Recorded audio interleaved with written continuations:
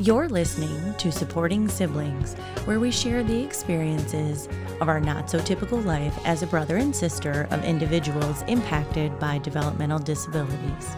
Here are your hosts, Larry and Laura. Hey, this is Larry Fish, host of Supporting Siblings.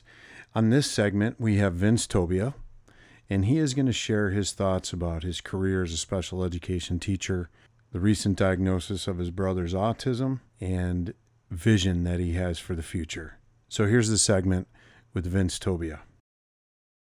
Well, we're back. As we mentioned yesterday, we were going to see if Vince can sit in on an episode. What's up, godson? It's hanging out. Yeah.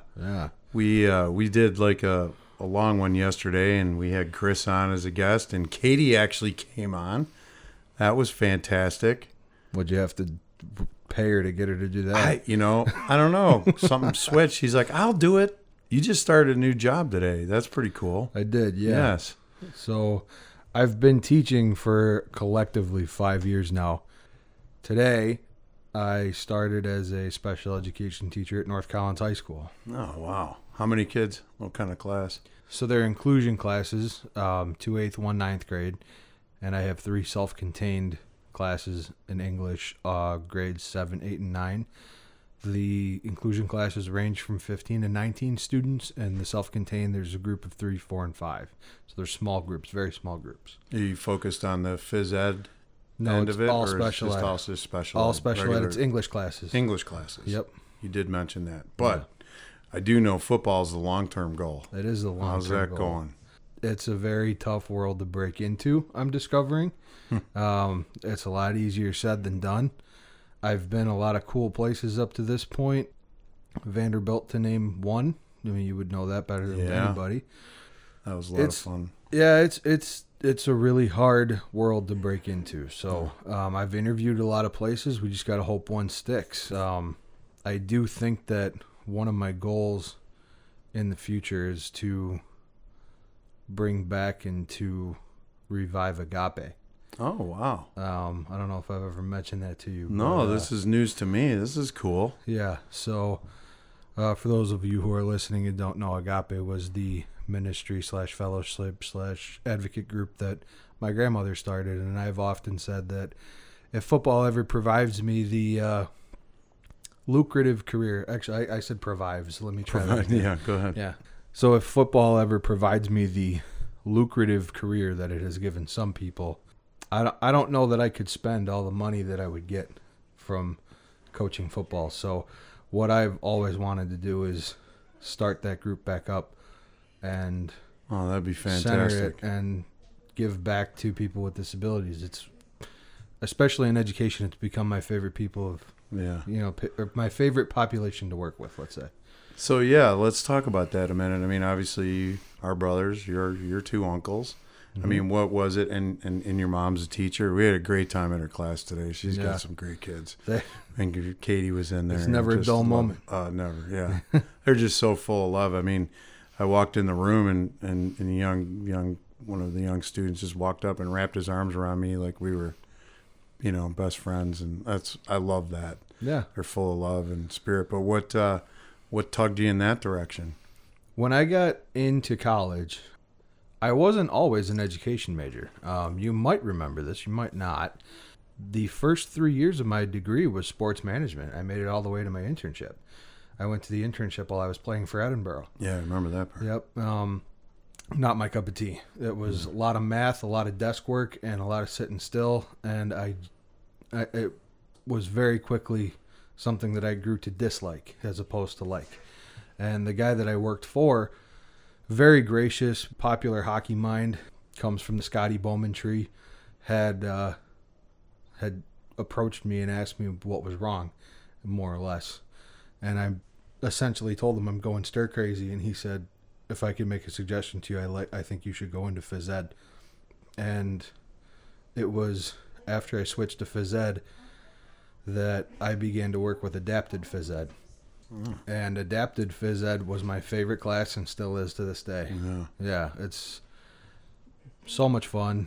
There's nobody complaining about having to change their clothes or the fact that their sneakers might get dirty or lack of participating because it's not the cool thing to do. It's just we're here to have fun and let's go get after it. And that's something that I really appreciate and really came to enjoy quite a bit.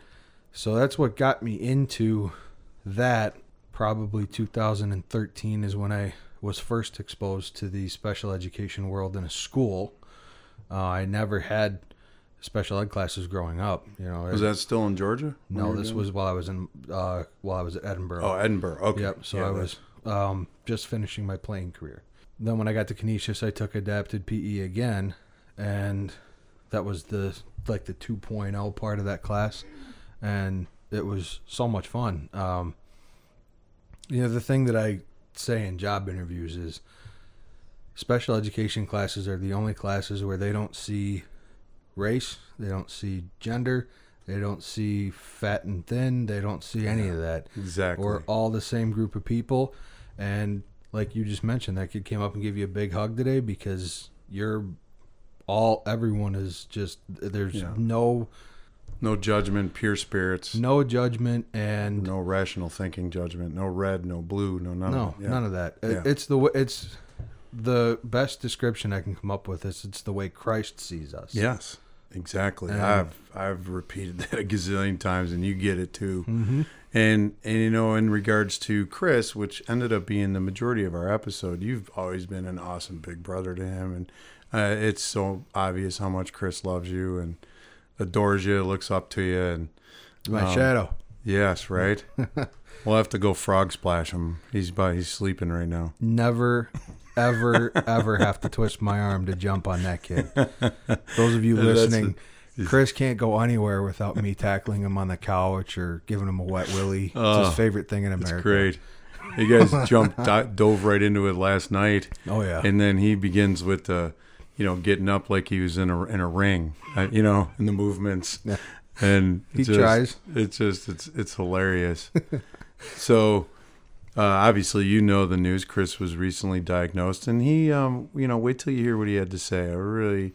I'm super proud of how he articulated his feelings and what, obviously, us as a family. I'm just going to let you comment on that and what your thoughts are on it. And we've all had our suspicions over the years. Laura, obviously, his mom, my sister.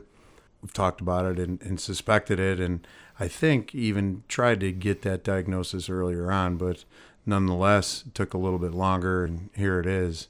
Going back to when he was little, once he started walking and moving around, that kid's been my shadow, and we've done a lot together, so I wasn't surprised, especially when you kind of get to know his quirks, and you can see how he flaps his hands when he gets excited. You can, especially now that I have special education training, you can tell. Yeah. Yeah, I mean, you can tell. You just know. You've been around it your entire life when it comes to John. Oh, yeah. And Billy. Billy's a between little different, but being exposed at a very, at birth to John and Billy, and then growing up around Agape and everybody else we were around, and then in turn going into special education, I wasn't surprised at all. The main thing that I think I can convey to Chris and to anyone else is I'm not going to let the diagnosis or the enlightenment of his being, having autism make it so that I treat him any differently. Yeah. That's the one thing I think that he doesn't want. He absolutely, and you'll hear it. That's exactly what he said. Yep. He said that so clearly. He was glad that he knew. Now, and he, people are listening to this episode right now, and he just, we're adding this in, but he did that exactly, and was also, I know you haven't heard what he has said yet, but referred back to him. I'm real curious of what Vince would have to say. It was adorable. He seeks my approval out with a lot of things. Yeah. So I'm not surprised that he said that. Now, the one thing that I'm going to do over the course of, however long we got left on planet Earth is he's still Chris. I don't care that he's got autism. I've known that for a while, and I haven't treated him any differently up to this point. If I see him walking across the room, I'm going to flick his neck Yeah, exactly. Yeah. The brother. He's still Chris. He's my younger brother. Siblings tease each other. Yeah. Siblings rip on. I mean, they fight just like. I mean, there's nothing that's different about it. Yeah, and luckily, growing up, be it because of my imposing physical stature or success athletically, whatever it may be, Chris was always treated very well, and still is, even, with my group of friends and all that. And there's a line we all know, like, nobody messes with that kid. Right. I've never had to step up and defend him. Yes. So I'm really encouraged by that part. So if he's made it this far, just business as usual. Oh, he's great at his job. He's funny. He doesn't even. I don't. He realizes just genuinely funny that his perception of things is his memory of your worst moments that he's able to reenact. Oh yeah. Oh man, goodness gracious. We just put on Shrek the other day. And he can still quote that movie start to finish. I remember all of us going to see that movie. I had to twice look at him and be like, "Hey, Chris, why don't you just calm down and let the movie talk?" But no, it's uncanny how good he is at that kind of stuff. Right. Yeah. Do you think, between your uncles and your brother, that it is kind of shaped and affected who you're becoming as a young man? I mean, you're coming into your own. You're going to be. It's almost 3-0 for you, right? Yeah, this year. Yeah. So you're still, I would say, considered young. Is there anything? Obviously, Laura and I have shared some of the frustrating parts of it. There's a whole circle of emotions with it. But what would you, if you can think of something where it had an effect on, who you've become because of it? What would you say? It's been around since day one of my life, so I don't really see it as anything different. That's part of our normal. Yeah. So it's really tough to imagine that would shape who I am. I would think that because of the upbringing we've had, me and all of my siblings really, that we would share this greater feeling and understanding for people like John and Billy, like Chris, like whoever. The reality of it is, though, especially going into special ed, when you meet parents who are dealing with disabilities for the first time, that a lot of it is fear of the unknown. Mm-hmm. And I would say that I've never had that. I've never had fear of the unknown. Whenever I see people in public or in schools who are either very visibly special education, or if I see somebody who's got a tic or some kind of fidget where I can just see it and know, it's made me more aware for sure. Right. But I don't have a fear of the unknown. I've never walked into a special ed class and been nervous. Yeah. I've never been dealing with special ed kids or people with disabilities across any realm of life where I've not known what to expect or not known how to treat them. One of the things that we chuckle about is that scene from Family Guy where he's like, I don't know what you want. I don't know how to help. Yeah, right. And it's a funny scene in Family Guy, but it's also a microcosm of how society views people with disabilities. A lot of time, the fear and the negativity that is shown is purely because they don't know and they don't understand. Right. And I've never had that. Since day one, I've known and understood. Whenever John's slamming, his knees on puzzle boards and, whatever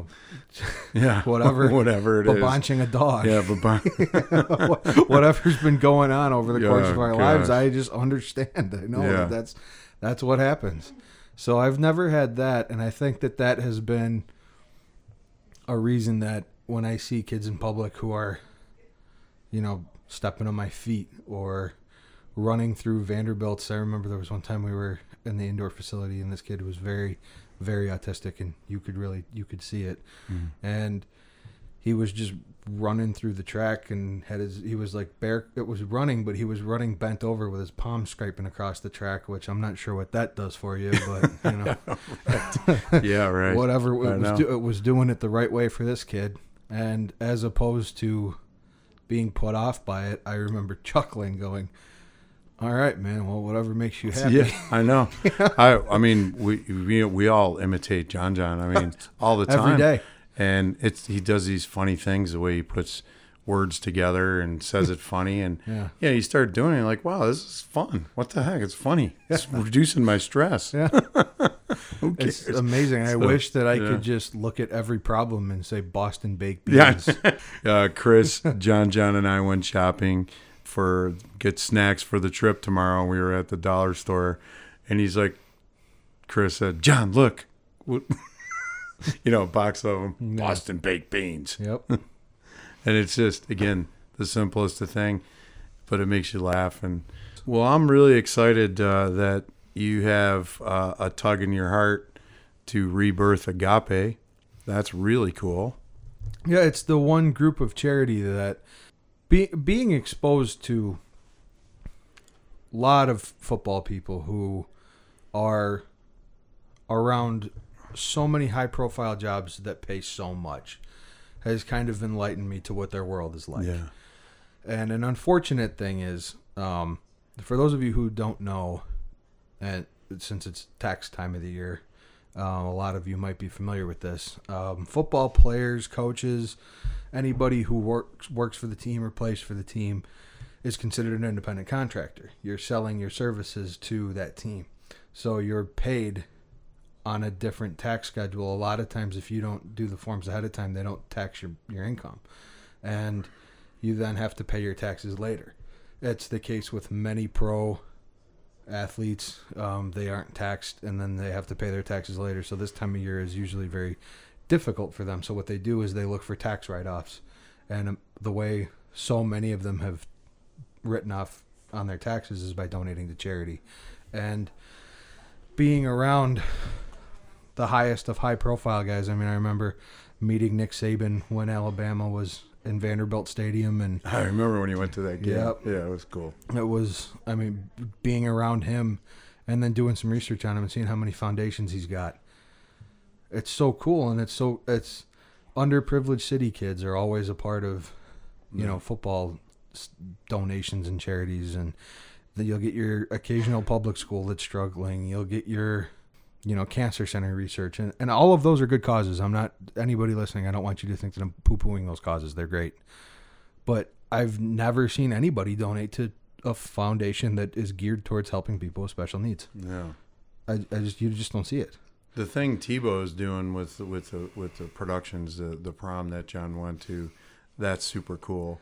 But and the fact that it means it's right. It's the only one, really. Yeah. I mean, and and that's just, he's doing many things. But what our mom and dad did was specifically reach out to the family. And if you do research into special ed equipment now, there's so many things that can drastically change the lives of people who are living a life that is so limited compared to what they could live.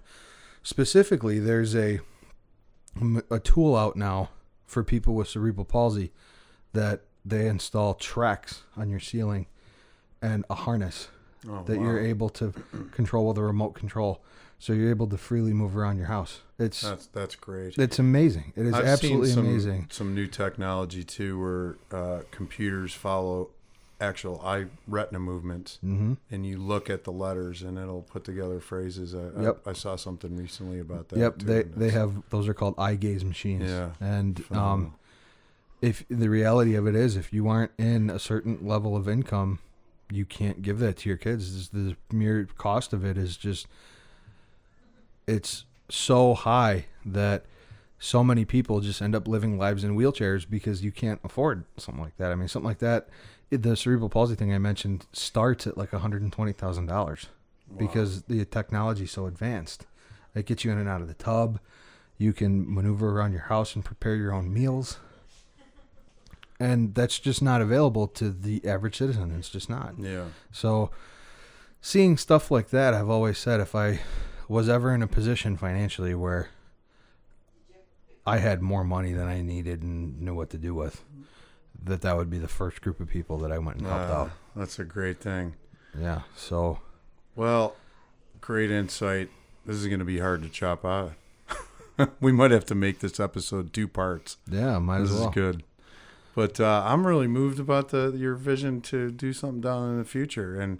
And as I told you, the football thing will happen. Just please, no Tennessee, no Vols. I don't wear pumpkin orange at all. Well, if you're listening, Coach Pruitt, not that you would be, but in the event that you are, we've met once before, and I could very easily trade in my black and gold for orange, volunteer orange. Yeah. I know. I would put on a New They England didn't do Patriot too hot logo. last year, did they? No, they've been struggling for a while. Maybe time for a turnaround.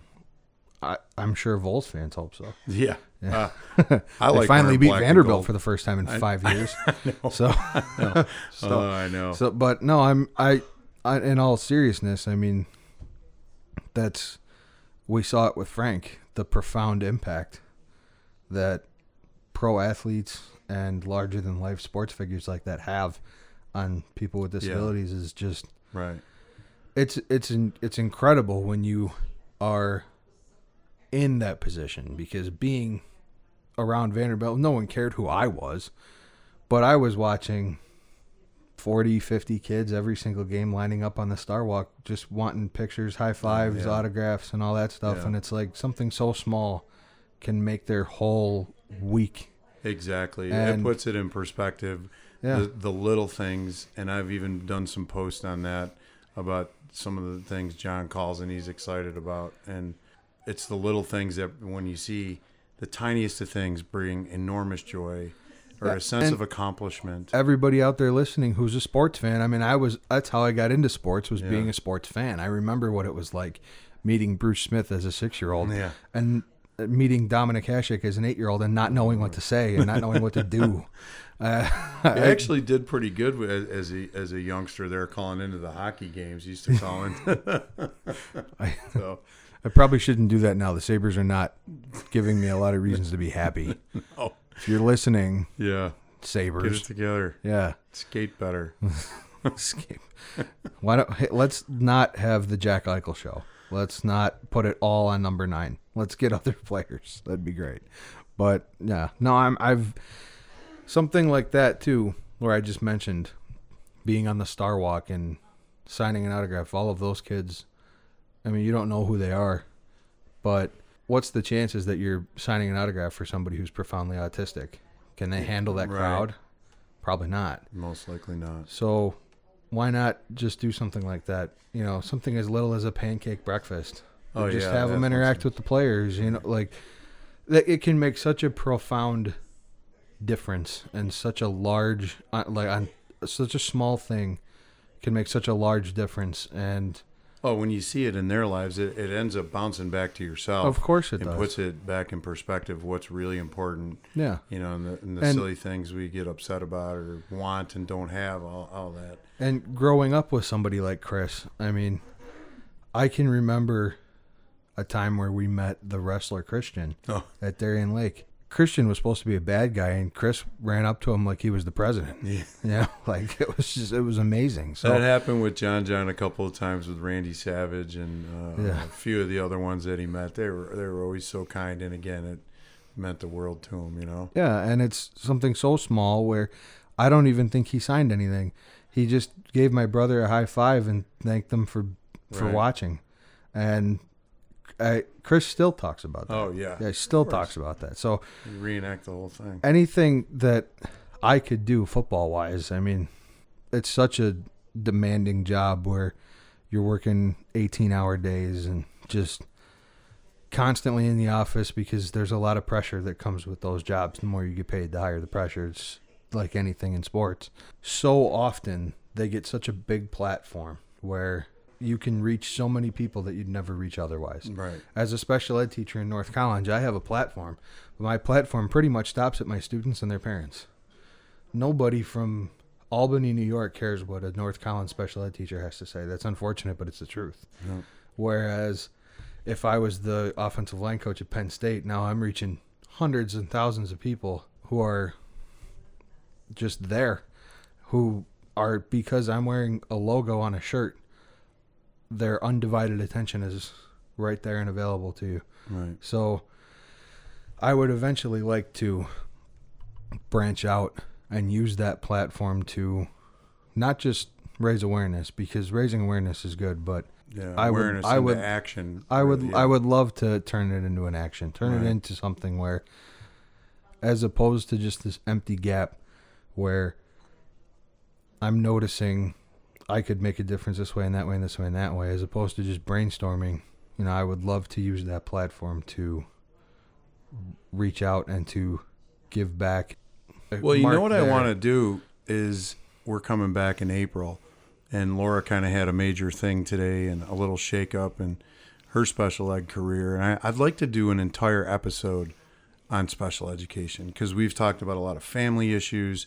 We've talked about medical things, grief, with what you just had to say today and kind of what happened with Laura at her school today and what they want to do. I think it's time we do a full episode on the education system. I would be more than happy to do that. Yeah, let's do that. But very well said there, V. And good luck with the new job. Of course, the football thing, it's going to happen. Something will happen. And if not, the vision you got, I mean, that touched my heart, man. The good news of it is even though I'm turning 30, and that's old in a lot of realms of life, in the coaching world, I'm still an infant. Yeah. So No, that's you got lots of time yet. That's the You're good just news kinda of it getting is to coaching football is an old man's game. So I didn't really start to grow up till like 32 or 3, somewhere in that neighborhood. yeah, And that was. I don't ever want to grow up. Yeah, I don't ever want to grow up. Well, So- visit supportingsiblings.com. There you can link to our Patreon page and give us feedback. And again, welcome to all our new subscribers to our newsletter. A lot of well-said things there, Vince. And I'm sure I say we go frog splash Chris. I did it this morning, but it's about time for him to get up anyway, isn't it? Yeah, it's looking like it's German suplex o'clock right. is what it is. Sounds good. Visit supportingsiblings.com. And always remember, hey, you want to make the world a better place, commit a random act of kindness to a complete stranger. We hope you enjoyed today's episode and invite you to share your stories and write to us at anotsotypical@gmail.com or visit supportingsibs.transistor.fm and connect with us on all our socials.